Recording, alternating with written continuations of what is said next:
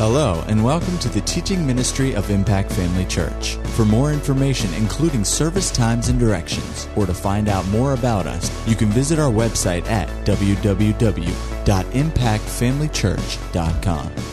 We trust you'll be blessed by today's message. Last Sunday, I told you that the Lord had dealt with me very, very emphatically, very strongly. The week before, that He wants to take us as a church into a deeper dimension in Him. And of course, generally, we always know that's true.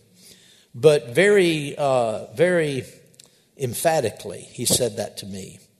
And that He wants us to be a place where He can manifest His power and glory without any limitation. He wants us to take all the brakes off, and one of the brakes is lack of desire, to really have a hunger. Because church, as we know it, having church, isn't designed to work any other way. Our assembling together, when He calls us together, wasn't designed to be in our own strength or in just human ability. In other words, our assembling together is not supposed to be a natural thing. It's supposed to be a supernatural thing. And God's presence is to be in it and through it and around it, all about it. God wants to manifest His presence among us when we come together. Amen? And like I said, we have to have a hunger for it. We have to have a hunger for a meaningful experience and encounter with God every time we come together. Now, I know as human beings, sometimes that's difficult to stay that consistent. It is, because we have natural lives that we live, and we have a lot of things going on and a lot of things that are pressing on us. And it's easy just to come in eager to come to church, but not really expecting to encounter God in a profound way. And when I say a profound way, I don't necessarily mean in a extraordinary way, out of bounds way, or anything like that. But God is, in other words, not in a spectacular way always, but in a supernatural way. And when you have an encounter with God, it's always supernatural. And we should hunger to have something like that every time we come. Because you hear me say this, I've been saying it for years. When I open the service on Sunday morning, I usually say, we can go out of here today changed. God wants to do something in all of our lives today. And that's not just a saying. It's not just something that sounds good. Every time we come to church, we ought to be ready to be changed. God wants to do something in every person tonight. It really is a shame for people to come to church and God not do in them not be open for God to do and speak and change them. And they're just not open to it, and they go out the same way they came in. That's really a shame. And not on God's side so much, but on that person's side. Because that person is going to miss so much. And when God is trying to change you and reach your heart, and you don't respond, and because you're not hungry, or because you have, resistance, or you're this or you're that, when you don't respond to God trying to reach you, you can lose your whole future. You can start making decisions that aren't right. You can start going down the wrong path that at first you won't even realize you're getting off. But you've not responded to what God's wanting to do. We ought to be hungry for God to do what He wants to do in us. Amen? Amen. Hallelujah. Now, I said this. That does not mean we come expecting any particular emotion, demonstration, or manifestation of the Spirit.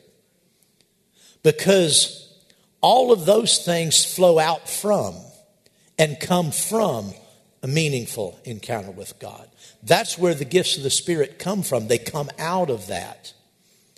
I've never had a gift of the Spirit operate through me when I wasn't drawing on God.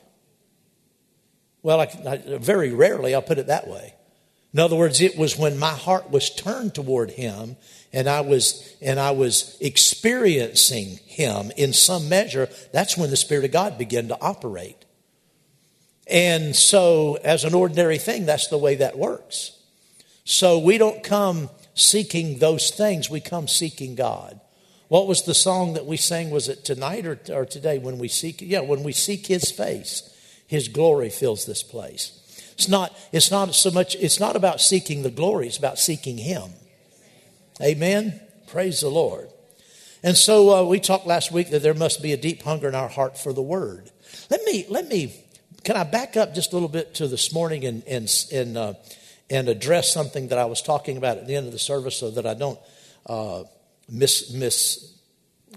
misrepresent what I'm trying to say. Sometimes, you get through saying something, you think, well, I could have said that better. When I was talking about the culture that exists in a church, we don't have a rodeo culture when we come to church. You see, there's no bales of hay on the platform, We don't have, there's different things, activities in life and different things, and they have their own culture. Well, church has its own culture. And we shouldn't be ashamed of that.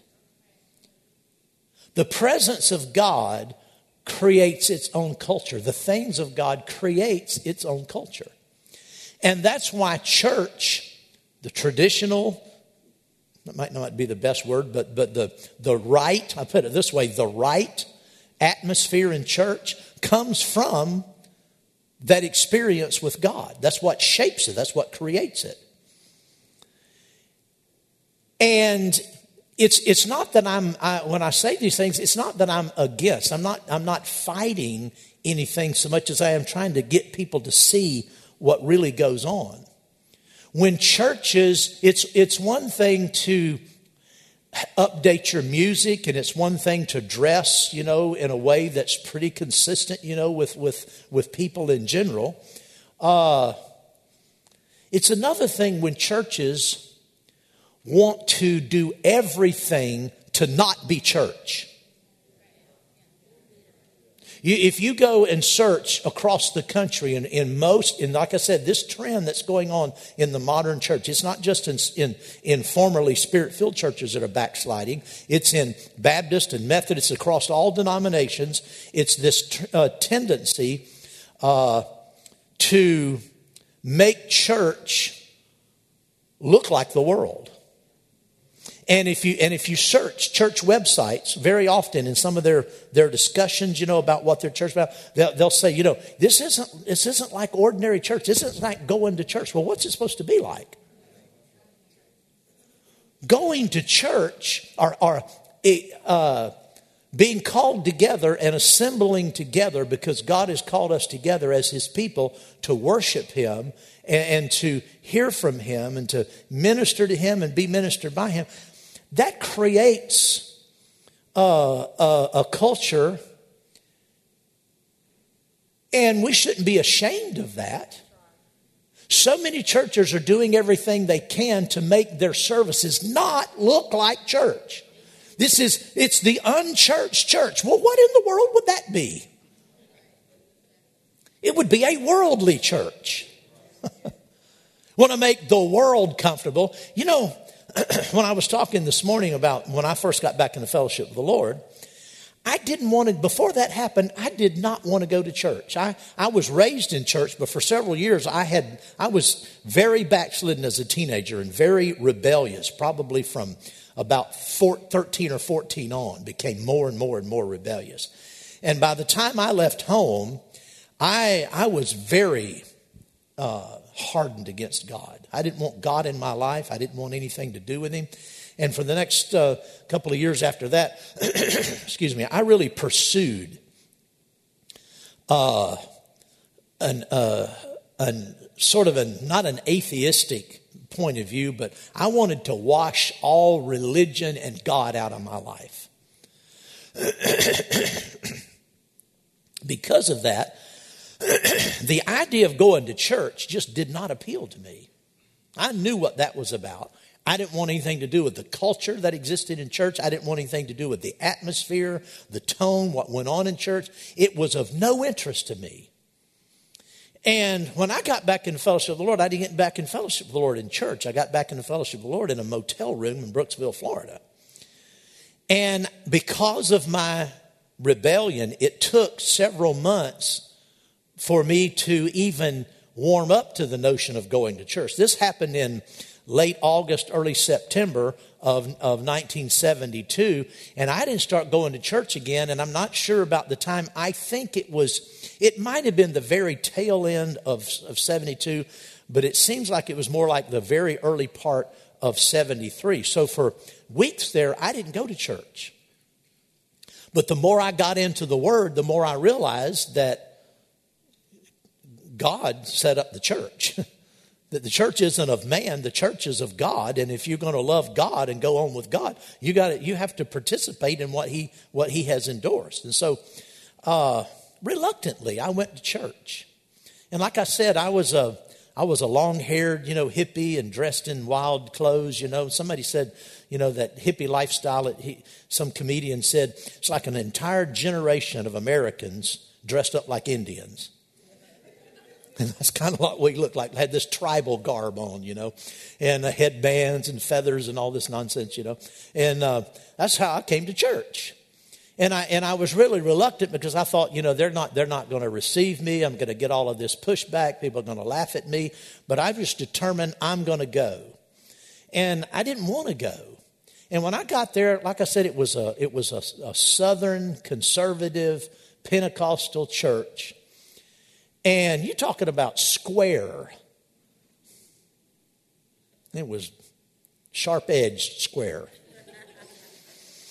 And Michelle, you remember the convention book, the convention song book the Church of God had? Can you think of any songs out of that right off? You and Angela, think of a song from the convention book you liked. I don't remember that one. Looking for a city. Can you sing that for us? Yeah, sing it. I want you to sing it. I want you people to hear what we sing.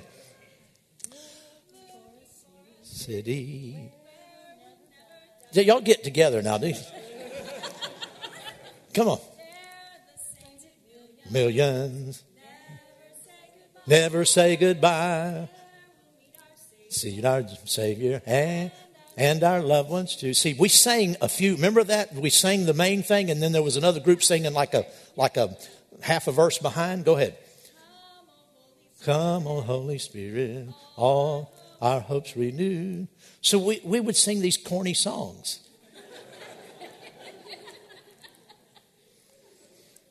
Now, I'm listening. I'm listening to Elton John, she said, because I told her about that concert I'd gone to. Southern rock had just been born. And I was really into Southern rock, And I was into psychedelic rock, and I was into folk rock, and so I'm listening to Neil Young, and I'm listening to Jimi Hendrix. Well, I think he died then, but I'm listening to all this stuff, and Pink Floyd and Elton John and Emerson, Lake and Palmer and Yes and the Beatles and that's what I fed on. That was the music I liked. What was going on in church was not the music I liked. It wasn't my style. But the very first time I went to church, I fell in love with that atmosphere. And it wasn't anything. We were singing, looking for a city where we'll never die. I'm patting my feet, Huh? On 1 and 3, is that right? Yeah. And I'd go home. And I'm still listening to my crazy music, my psychedelic music. But I come to church and I'm right in there with that square stuff, because there was something about the presence of God that what was wrong? What was wrong with me what was wrong when I didn't go to church and hated the idea of church? Was there something wrong with church? There was something wrong with me.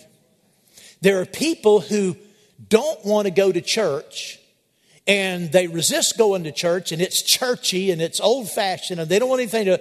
The problem is not here. The problem is in their heart. And it was the presence of God in that church. And I'm not talking about necessarily the glory of God every service. I'm not talking about falling in the floor and the cloud coming in and all of that. I'm just talking about ordinary routine church service. There was a presence of God there that my heart connected to, even though my natural thinking didn't think it was all that cool. So what I'm saying is the church should not try to be not the church. What are we going to be if we're not the church? Amen. So that leads me into what that I had talked about last week. There must be a deep hunger in our hearts for the Word first, for the Word of God first. In the thing that is also common, and I think I mentioned this last week, in the modern church movement today, there is a definite and distinct, clear move to water down the absolutes of the Word of God. If you go to most churches' websites today that have adapted this and adopted this, this style, this, worldly looking and worldly sounding style, if you go back and go to their websites, you'll find that when you click on what that church is about and what they believe, you will be amazed at all of the platitudes you read. All the sugary sounding generalities. Well, we just believe in loving people, and we believe in having a fulfilled life. Well, we do. But you won't find doctrine. You will not find actual doctrine in most of these churches. You look and you can't find it. Well, we believe that God wants to bless us. And we believe in community. And we believe in sharing with our faith with us. That's wonderful. We all believe that. But what about the virgin birth? What about the deity of the Father, the Son, the Holy Ghost? What about what we believe about the Word as being the inerrant, absolute, final authority in our word, in our lives? All of those kinds of statements are being pushed away and supplanted by all of these, what I referred to, these sugary platitudes and sayings that are okay. But what is going on is nobody wants to have a doctrine that anybody will be offended by.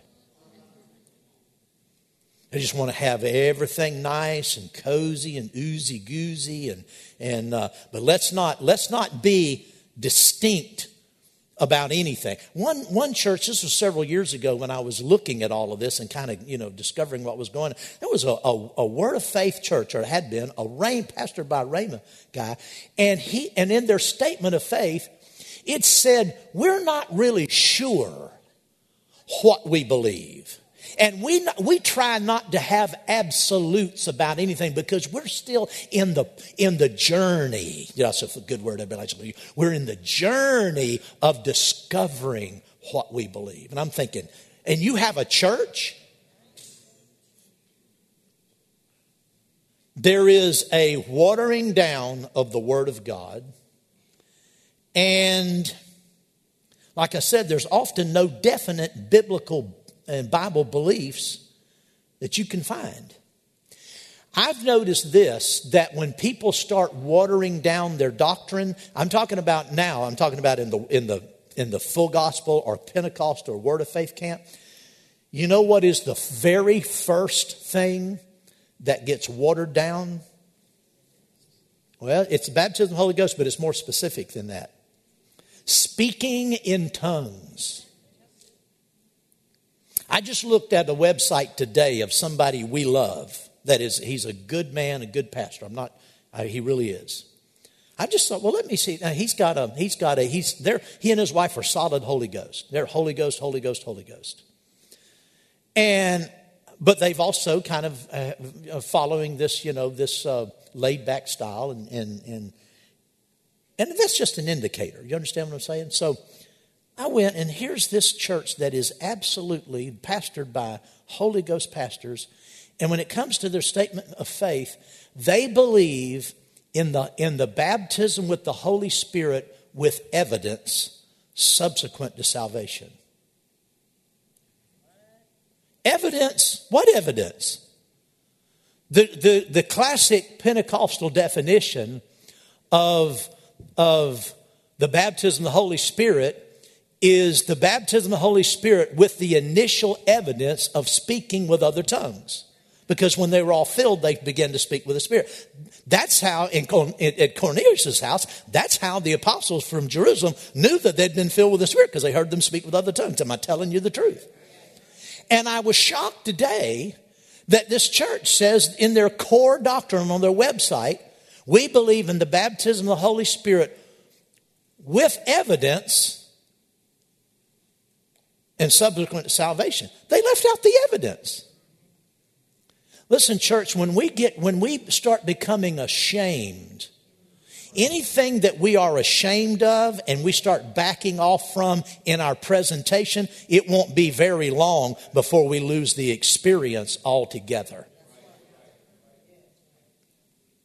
And it's been my experience that churches Spirit-filled churches, the first thing they don't want to put on their website or advertise to anybody is that they speak with tongues. And I know the philosophy is, we want to get people here. You want to get people here, that's right. But you cannot be ashamed of a Bible truth and a Bible experience and expect people to follow you in that experience. Amen. My ancestors, because my family came into Pentecost in the early 1900s, my parents' generation and my natural ancestors paid a heavy price for what came mainstream back in the 1960s when the charismatic renewal hit and people of all denominations began to speak with other tongues. Tell you what, people paid a price for that. The founders of our particular Pentecostal denomination, the Church of God, were, and this is not, I'm not talking figuratively, they were literally tarred and feathered and run out of Tennessee, North Carolina, and North Georgia. The founders of the movement that became the Church of God. The hillbillies and the backwoods people back there that were steeped in tradition, the baptism of the Holy Spirit, speaking with other tongues, was absolutely something that drove them insane. They didn't want anything to do with it, and they actually tarred and feathered these men. You know what tarring and feathering is? It can kill you. Their homes and their little meeting places were burned to the ground. And yet we don't want to offend anybody. Well, praise the Lord. We need to stick with the Word. We need to hunger for everything God has and not be ashamed of it. Amen. If we're going to go deeper in God, we're not going to go deeper in God by backing off of anything. Amen. I talked about true holiness last week in one of the services, maybe Sunday night. True holiness is not found in rules and regulations. True holiness, really what is true holiness is pleasing God. Walking and living your life in a way that is fully not pleasing you and what you think God wants, but having your heart so hungry for Him that you don't want anything in your life that He is the least bit displeased with. You don't want anything grieving your spirit. You don't want anything but to be between you and the Father. You just want to be able to come in God's presence and know that there's nothing that He's asked of you that you're not doing. There's nothing He's asked you to lay aside that you're wanting to hold on to. There's nothing that He wants you to do that you're refusing to do. That you love Him so much that you don't want to offend or quench God's presence in your life in any way. That's holiness. Amen. Our church focused, in time. I don't know how it probably happened gradually, but in time it came to be focused on all these rules and regulations. And when you get over into that, you get into a legalistic type environment where everybody's checking up on each other and everybody's judging each other's hemlines and sleeve lines and hairline and all those things that they used to do. You think it's funny, but it really was what went on.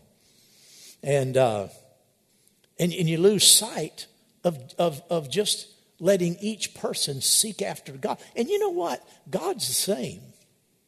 If you're hungry for God and you're seeking for God, you're not going to be doing stuff that you ought not do.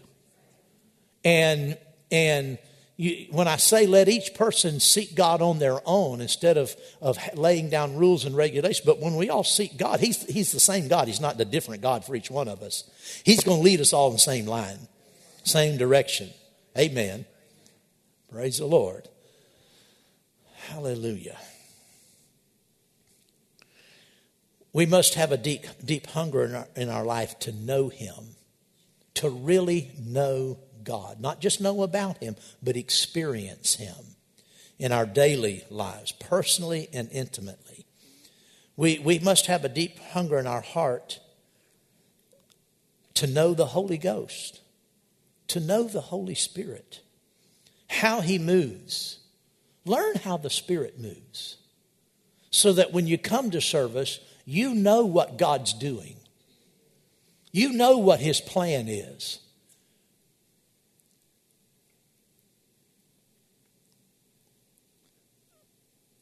If you are really seeking God and you begin to learn the ways of the Spirit, you won't be doing things in church that's contrary to the flow of what He's doing. If the Spirit's moving in this direction, you'll know it and you'll flow with it. Have you ever been in a service? Well, I know you have. You've been in a service where God was moving in such a marvelous way. And maybe somebody got up and said something that just quenched the whole move of the Spirit. You've experienced that. And you think, oh man. And it was like the Holy Spirit, like a dove, just flew away. And the whole service was left flat. Well, we have grace for one another. We love one another. Nobody's throwing anybody out. We know when that happens. And we say, well, another service bites the dust, So we don't get mad about it. We don't get upset about it. But we should be growing so that we don't do things like that. Learn the way of the Spirit.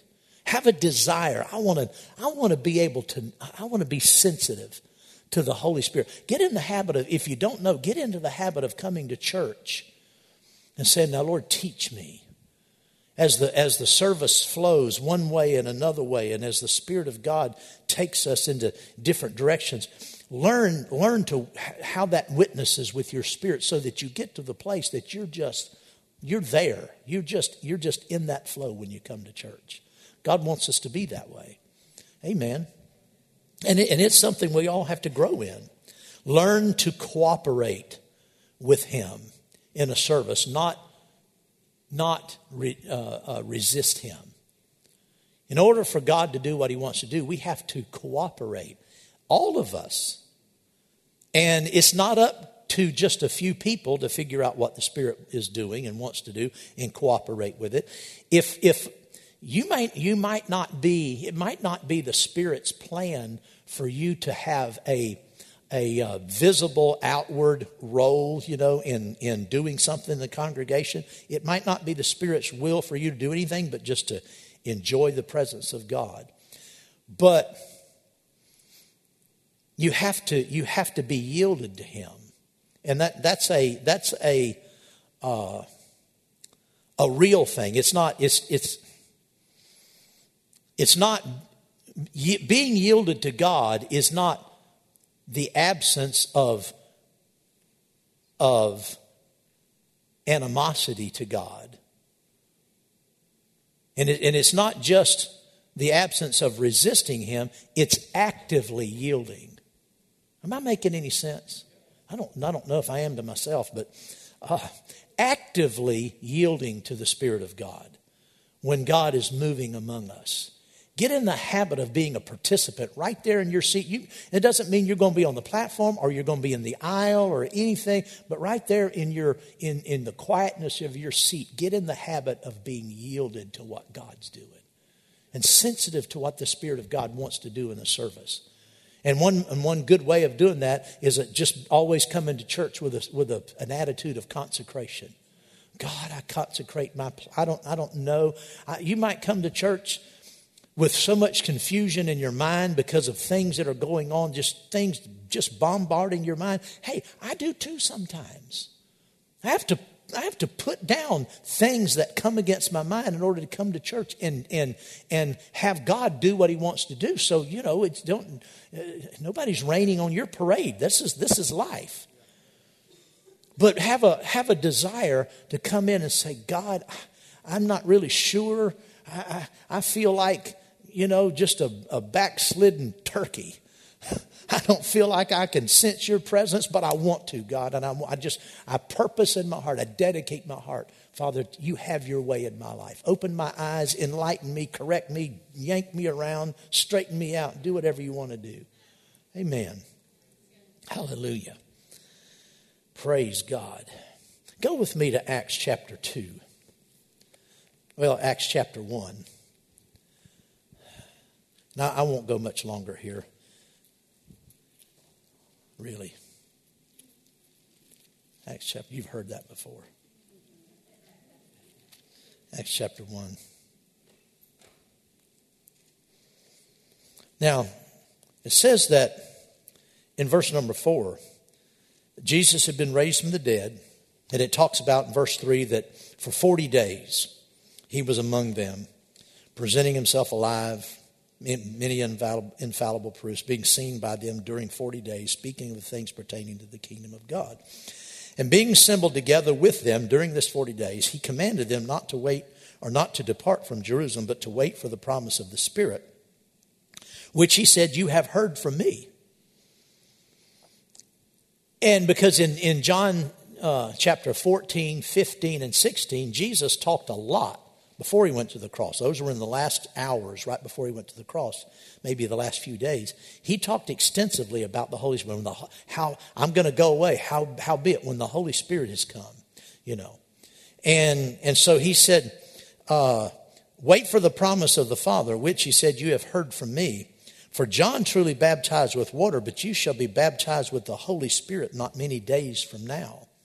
Now they had to have recalled to mind this. It had to have prompted, when Jesus said that, it had to have prompted them to think about what John the Baptist said.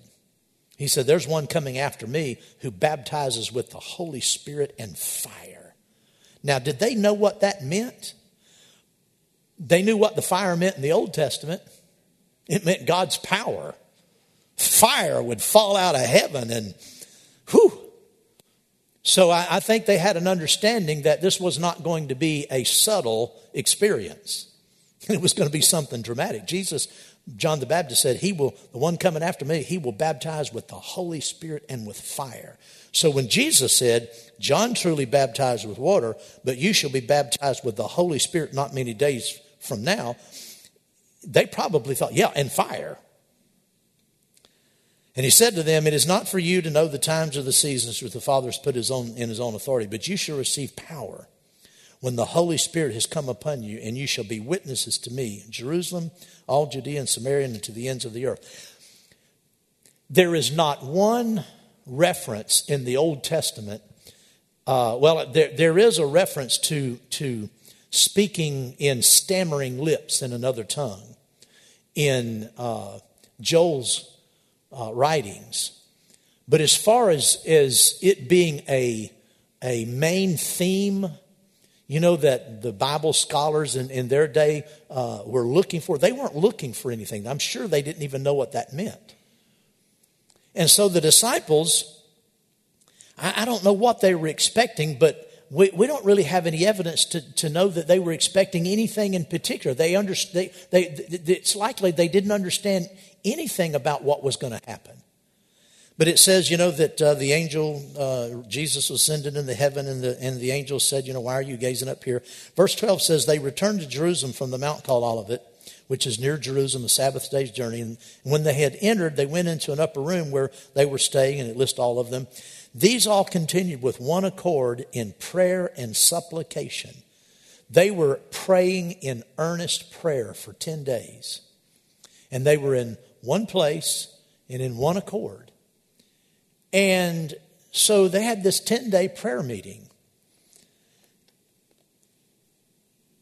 Sometimes it takes separating yourself from ordinary things in order to get into the presence of God.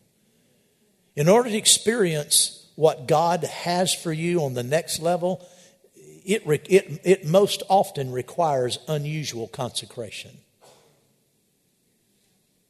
And when I say unusual, I say, in other words, not just, Lord bless me, but really seeking God's will and blessing in your life. That's often a crucial requirement to go to the next place God has for you. So for 10 days, they were in intense prayer and supplication. And it says on the day of Pentecost, that was 10 days later, when it had fully come, they were all with one accord in one place. What were they doing? They were in prayer. And suddenly there came a sound from heaven as of a rushing mighty wind, and it filled the whole house where they were sitting. Then there appeared to them divided tongues as of fire, and one sat upon each of them, and they were all filled with the Holy Spirit and began to speak with other tongues as the Spirit gave them utterance. If I understand, looking at the big picture, they didn't, when these divided tongues as of fire, this sound of a rushing mighty wind just came in and filled the whole house. You could hear it. Probably sounded like a tornado or a windstorm. You've been out when you've heard the wind, whistling through the trees and the sound that it makes. Well, it came into the place where they were assembled. I'm sure that got their attention. And then it says that while this was happening and they're looking around, that they saw a flame, a big flame, and then little tongues of fire, small elements of flame being divided from that main source, and one of them resting on each one of them. And they saw that, and nobody coached them. Nobody said, okay, open your mouth and say, ba, ba, ba, ba, ba, ba, ba, ba. Nobody did that. They just suddenly found themselves speaking in other tongues. That kind of thing happening, would you say God took them to another level that day? He took them deeper, didn't he? But you notice it happened that fast. And it happened without any warning. Suddenly, a sound from heaven. Suddenly, these tongues appeared. Suddenly, they began to speak with other tongues. As a church, we have to be so hungry for God, and we can get so hungry for God that we can have some suddenlies. How many of you want some suddenlies? Oh, glory to God. Where God just moves and we leave here going, glory to God. That the atmosphere is so charged with the power of God that you just sort of get up and just tiptoe out. Because you don't want to disturb that holy presence. Praise God. He wants us to take us. He wants to take us to that. But it requires this hunger I'm talking about, this expectation. Hallelujah. I said last week, being in one accord is not about agreeing on everything. Only I wrote it down here wrong. This is not what the Lord said. I said last week, one accord is not about agreeing on everything. It's about no longer caring about what you disagree on. I went back today and looked at my note, and I copied that wrong. That's really not exactly what the Spirit of God said. He said, being in one accord is not about agreeing on everything. It's about no longer being concerned about what you disagree. Didn't say don't care about what you disagree about. It's no longer being concerned about it. There's a difference. Yes, we have things that we're going to differ on. And we have, we're all adults, and the adults in the room are, and we're going to have differences of opinion. We're not trying to the church isn't some kind of a mind control organization. This isn't the, what's that cult thing that, no, the what? Scientology. This isn't the Church of Scientology where you get your mind washed, brainwashed, all thinking the same thing, Like she said, we're not going to be the Stepford Church, Because we all independently know the Lord. We all have the Holy Ghost. And because all of us are on different levels, we're going to perceive things that are different. And you can still, believe what you want to believe. But being in one accord is not being concerned about it. It's not, well, I'm going to have it my way. And if I can't have it my way, I'm just going to pout about it. Or be mad about it or whatever. Or that's what submission really is. Submission, the Bible talks about submitting to one another. Most people have never submitted because what they think submission is agreement. I've had people come up and say, Pastor, I just want you to know, I might have preached on something real strong. They'll come after church. I want you to know, Pastor, I'm in agreement with you. Well, that's wonderful, but that's not submission. That's agreement. It's when you don't agree with me. When you don't agree with me or with your brother and you are willing to lay down and put your interpretation and put your desire and what you believe aside and just go along because you love God enough that you're not going to make an issue, that is submission. So what a lot of people call submission is agreement, and when the opportunity comes for real submission, they never do. Well, Pastor, I'm with you most of the time. I'm behind you and I'm before you and I believe in you and you never have any problem out of me and I just think you're wonderful. But this is one time. Yeah, this was one time you had an opportunity to submit and you wouldn't do it. It's the truth. Amen. Amen. Submitting to one another. I have to submit too. It's not just for everybody except me. I have to submit too. Now, I have a responsibility to uphold what the Lord says, but I've also learned in nearly 40 years of ministry that there's more than one way to get to a destination. We don't all have to go the same way, and I let people do things in the departments in the church. I don't particularly think it's the best way to do it. I'd do it differently. But you know what? As long as we're getting to the same outcome and getting to the same, I don't have to have my way. I don't have to have my way in the youth department. I don't have to have my way in the music department. I don't have to have my way everywhere. Now, there's some core things that we can't we can't,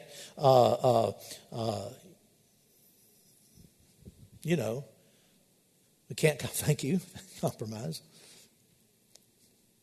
What a Mueller moment here, I guess.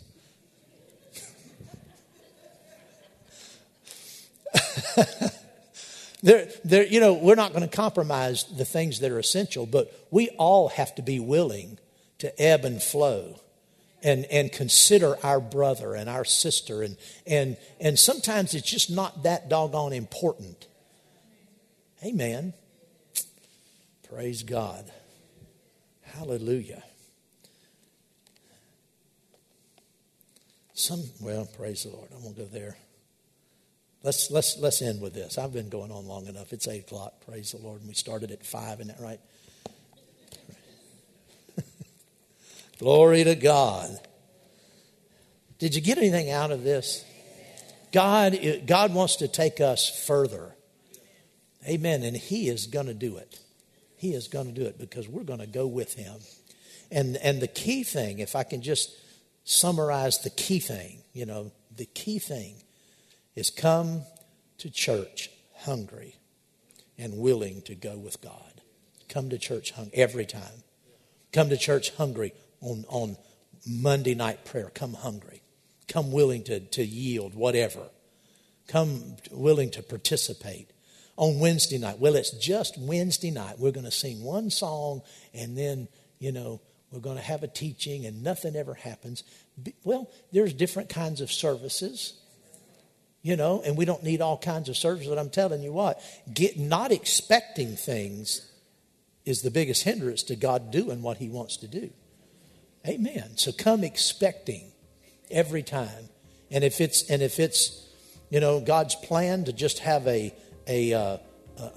sort of a normal type of service where nothing unusual happens, well, wonderful. You can still go out changed. If your heart is right, you can get something. Amen. Praise the Lord.